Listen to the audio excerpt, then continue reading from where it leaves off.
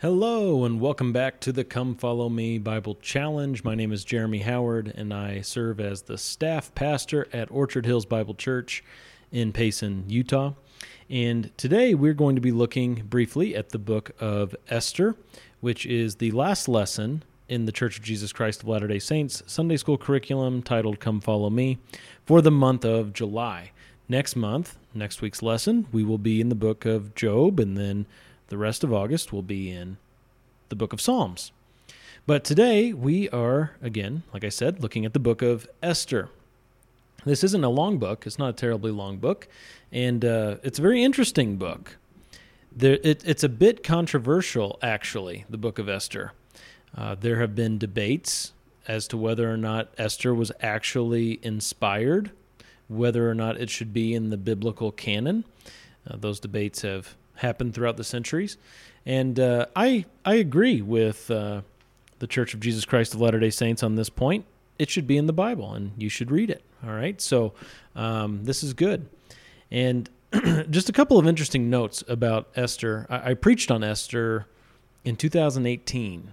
So if you were interested, you could go to our church's sermon library, and you could check out the 5-6 sermons that we did on the book of Esther if you want a more in-depth study. But just want to give you a few interesting tidbits about this book as to why it's controversial and why it's beneficial also. One of the main reasons why it's controversial is because no names for God appear in this book. Now, that is not to say God is absent from this book, but he is not named in this book, which is pretty interesting. Now, the Song of Solomon is that way too. When do we get to the Song of Solomon? Maybe we don't do the Song of Solomon. It just hit me. Oh yeah, I don't think it's on the list. Huh. So maybe I disagree with the Church of Jesus Christ of Latter-day Saints on this point. I believe the Song of Solomon has a place in the biblical canon, and it should be studied and looked at. But okay, well, that's interesting. No, that threw me off a little bit. I shall keep going. No names for God appear in the book of Esther. Also, the author is unknown. The author is unknown. Kind of like the book of Hebrews in the New Testament. We don't know who wrote the book of Hebrews. Kind of the same deal there, though we have some clues to the book of Hebrews. But Esther, no idea. No idea who wrote it. It is one of a few Old Testament books that is not quoted in the New Testament, okay, or referenced. So depending on how you count what's a quote, what's a reference, it could be up to 10 books in the Old Testament that are not found in the New Testament, and this is one of them, all right?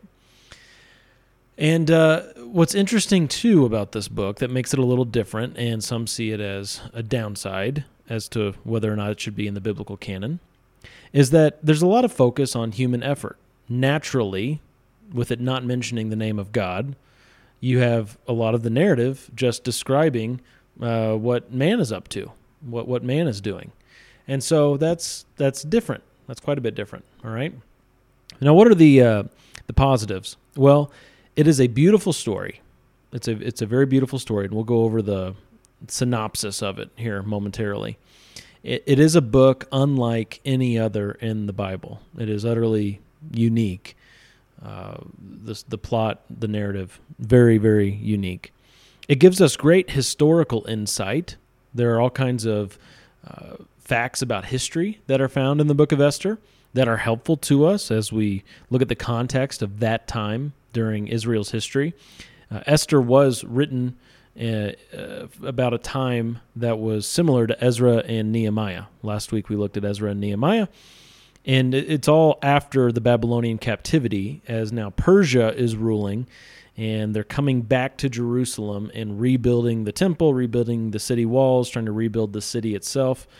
Esther takes place during that same time frame. In fact, in Bible college, the class that was offered was Ezra, Nehemiah, and Esther, those three books together because they cover the same time period. This shows us, the book of Esther, where the Feast of Purim comes from. Maybe you've heard of the Feast of Purim, recognized by the Jewish people. It's on the Jewish holidays calendar. The book of Esther tells us where that came from. And it also shows us the reality of God's providence in an amazing way. And we'll finish with that, so I'll come back to that in a little bit. An overview of the book of Esther. Well, like I mentioned, the king was Persian at this time. So this is after the Babylonian captivity. Persia's in charge, and there is a king, and he's the king of Persia. Xerxes, you can call him.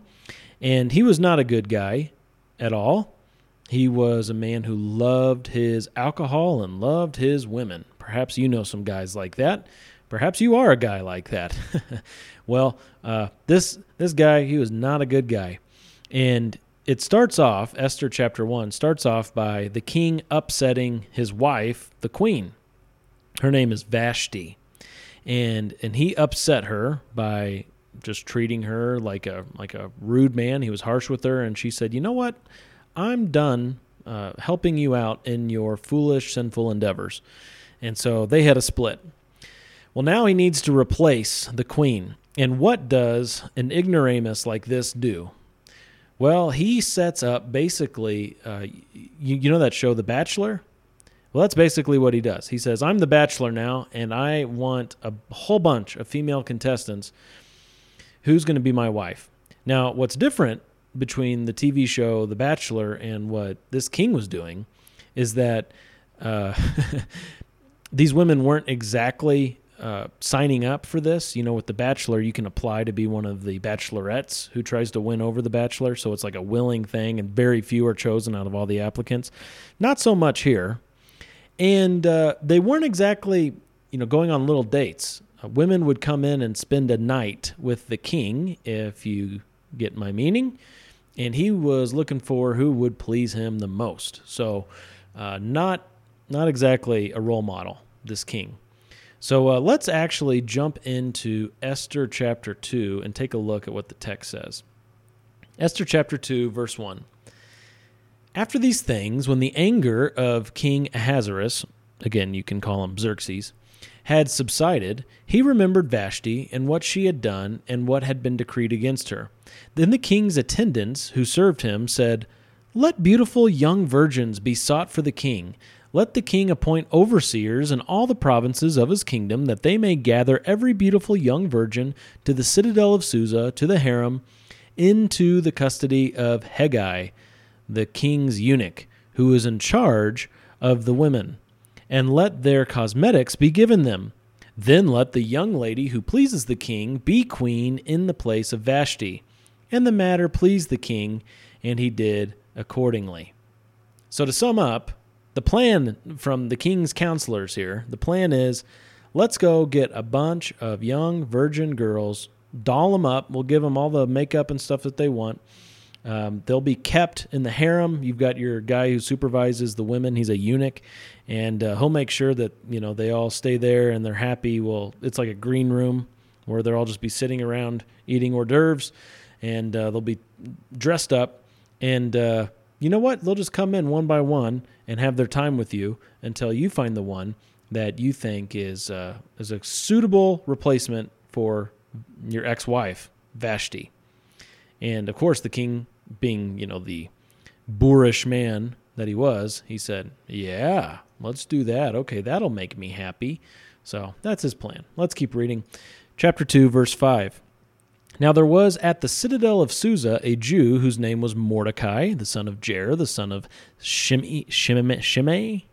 I don't know how to say that name. I don't know how to say most of these names. The son of Kish, a Benjamite. So Mordecai was a Benjamite, who had been taken into exile from Jerusalem with the captives who had been exiled with Jeconiah, king of Judah, whom Nebuchadnezzar, the king of Babylon, had exiled. He was bringing up Hadassah, that is Esther, his uncle's daughter, for she had no father or mother. Now the young lady was beautiful of form and face, and when her father and mother died, Mordecai took her as his own daughter. So you got Mordecai, a Benjamite, who's been through the ringer with the Babylonian captivity and everything, and now he's coming back.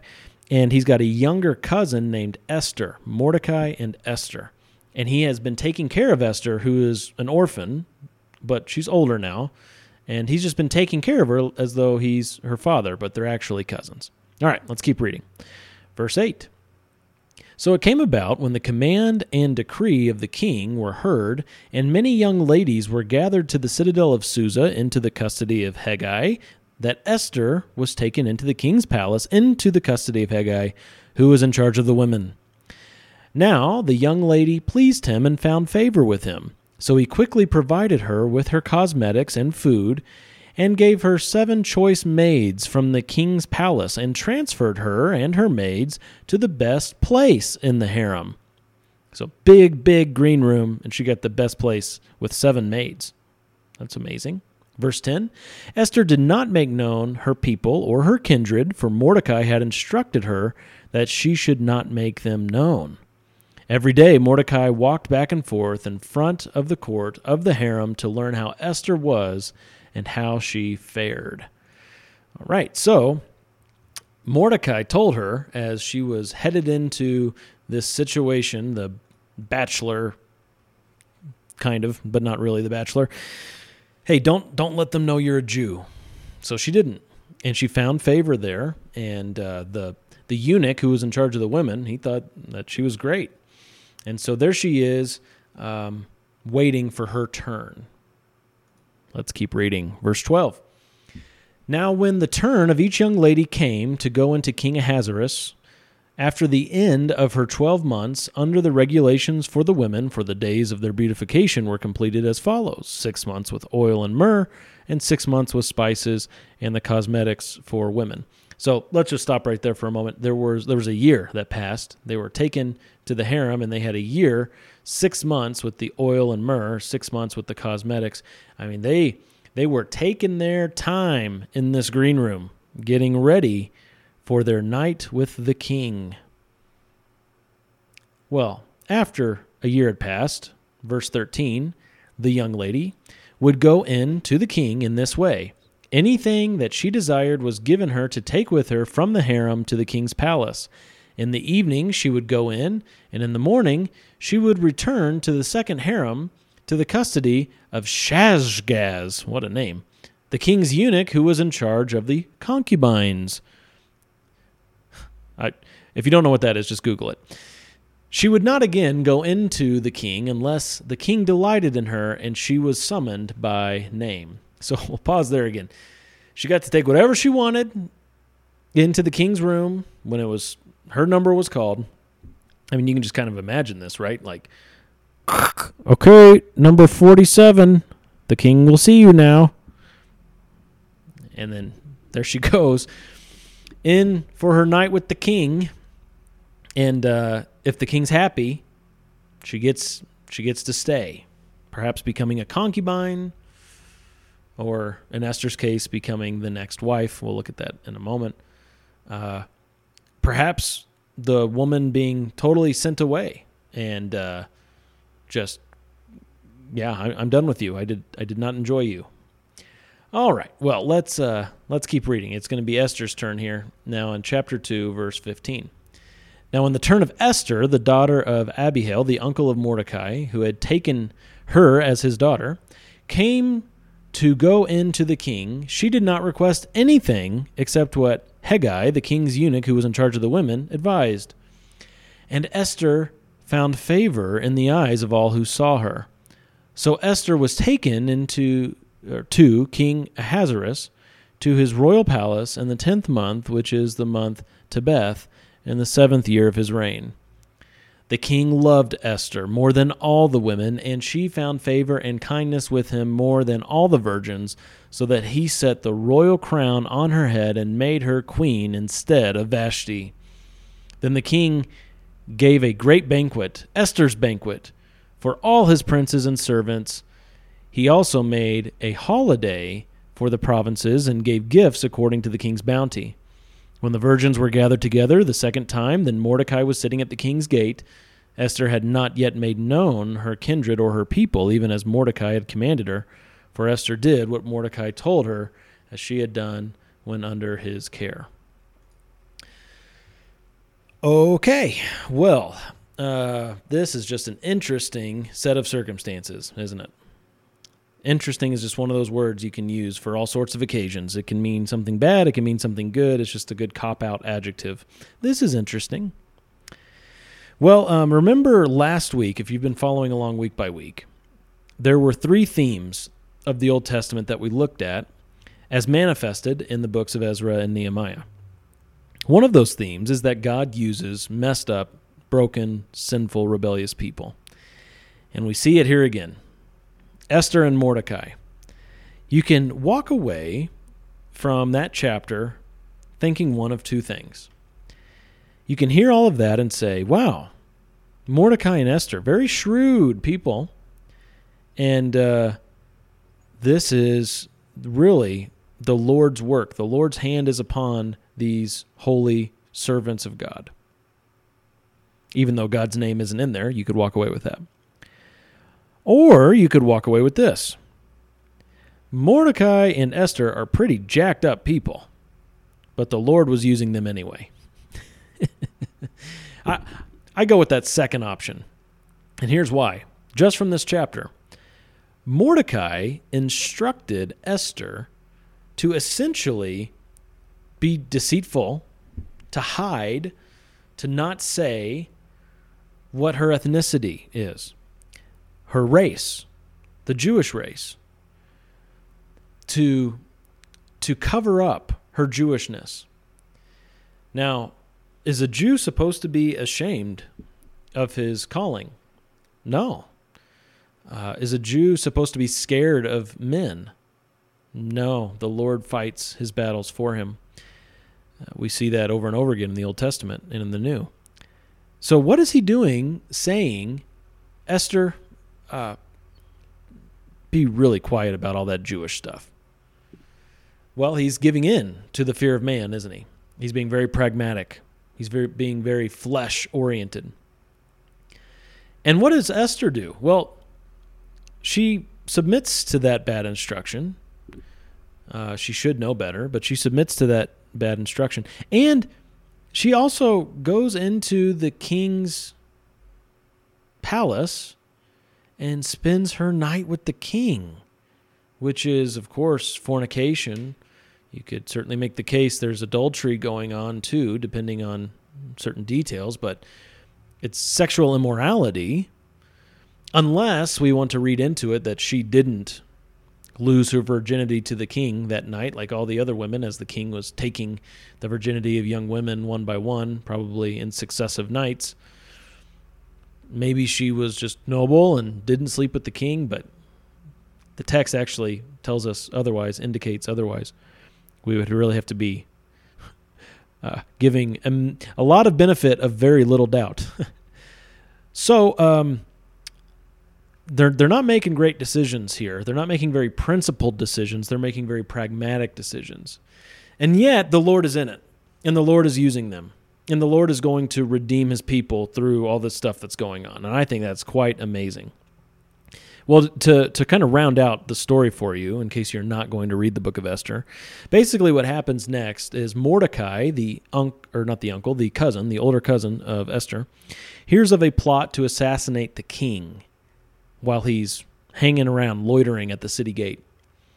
He hears of that plot, and he gets word to Esther, and God works it out to where the king is protected and not assassinated. Well, the king didn't know that it was Mordecai who did this, and the whole assassination overthrow is largely forgotten. And the king appoints this man, Haman, a bad guy who hates the Jews, an evil, wicked man, to kind of run things for him. And he has this incident with Mordecai as they run into each other in society, and he says, to Mordecai that he needs to bow down and to worship and honor the king. Well, at this point, Mordecai grows a backbone here and is not so much ashamed of his Jewishness, it seems, and says, no, I'm not going to do that. And Haman says, well, you're going to die. And so the rest of the book is basically based on Haman having it out for not just Mordecai, but the Jews as a whole. The king being ignorant, this foolish, blubbering idiot, and Esther kind of rising to the top as the one who's in between Mordecai and the king and can influence the king to direct Haman away from harming the Jews. And at the end, of course, the Lord uses all of this. He's in all of this to protect and redeem his people. And the Jewish people are protected and redeemed. And Esther was very influential in the whole process in helping the Jewish people survive and even thrive in this really dicey situation. And there's this famous quote from the book of Esther where Esther, it's said of Esther, maybe that she was put in this position for such a time as this. God has called you to such a time as this. And that's a phrase that gets used quite a bit in the Christian world as we consider God's working in the world and putting people at the right place at the right time, and say, you can say, for such a time as this, God had you here. Well, how can we deduce that God is at work and that God put Esther there and that God kind of arranged all the pieces here when he isn't mentioned in the book at all? Well, the book is in the Old Testament. It's in the Bible, after all, and so there, of course, is a rightful assumption that, of course, the author intended for us to understand that God is involved. But even more than that, as we look at life generally, God is always involved. God is omnipresent. That means he's everywhere at once. He fills both heaven and earth, Jeremiah 23 says. God is omnipotent. He's all-powerful, and he's omniscient. He's all-knowing. So we can't ever say that anything happens apart from God's presence, his power, and knowledge. And this is what we call God's providence. God's providence, that he's providing, that's where the word provide comes from, that he's providing for people and events and circumstances through his own sovereign working in the world. There's a guy named Augustus Hopkins Strong who said that providence is God's attention concentrated everywhere. God's attention concentrated everywhere. That's what God's providence is. And there's so much to be said about God's providence. This is a book by John Piper. And when I hold it this way, you might not be able to tell how big of a book it is, but bang, look how big that book is, all about God's providence, somewhere around 700 pages, just simply titled Providence by John Piper. Well, to get maybe a better handle on what providence is, I'm going to share with you this article from Got Questions. I love gotquestions.org, G-O-T, Got Questions. It says, divine providence is the governance of God by which he, with wisdom and love, cares for and directs all things in the universe. The doctrine of divine providence asserts that God is in complete control of all things. He is sovereign over the universe as a whole, the physical world, the affairs of nations, human destiny, human successes and failures, and the protection of his people. This doctrine stands in direct opposition to the idea that the universe is governed by chance or fate. Through divine providence, God accomplishes his will. To ensure that his purposes are fulfilled, God governs the affairs of men and works through the natural order of things. The laws of nature are nothing more than God's work in the universe. The laws of nature have no inherent power. Rather, they are the principles that God set in place to govern how things normally work. They are only laws because God decreed them. And then it goes on to talk about more. How does providence work with human will? And that's a big discussion, and you'll never really come to a satisfactory answer on that one. Just going to share that with you. But as you read through the book of Esther and so much of the Old Testament, what you see really is God's providence. God is at work in the world. He's at work among his people. He's guiding, directing his people into salvation and into relationship with him. So those are just a few thoughts. There's an overview of the book of Esther, a few thoughts about the book, and this encouragement for you to look for God's providence in all things. So a little bit of a different lesson today. I hope that was helpful, though. And again, next week, we are going to start in the book of Job. I'm excited about that. The book of Job. We'll look at it next week. Thanks for joining me, and God bless.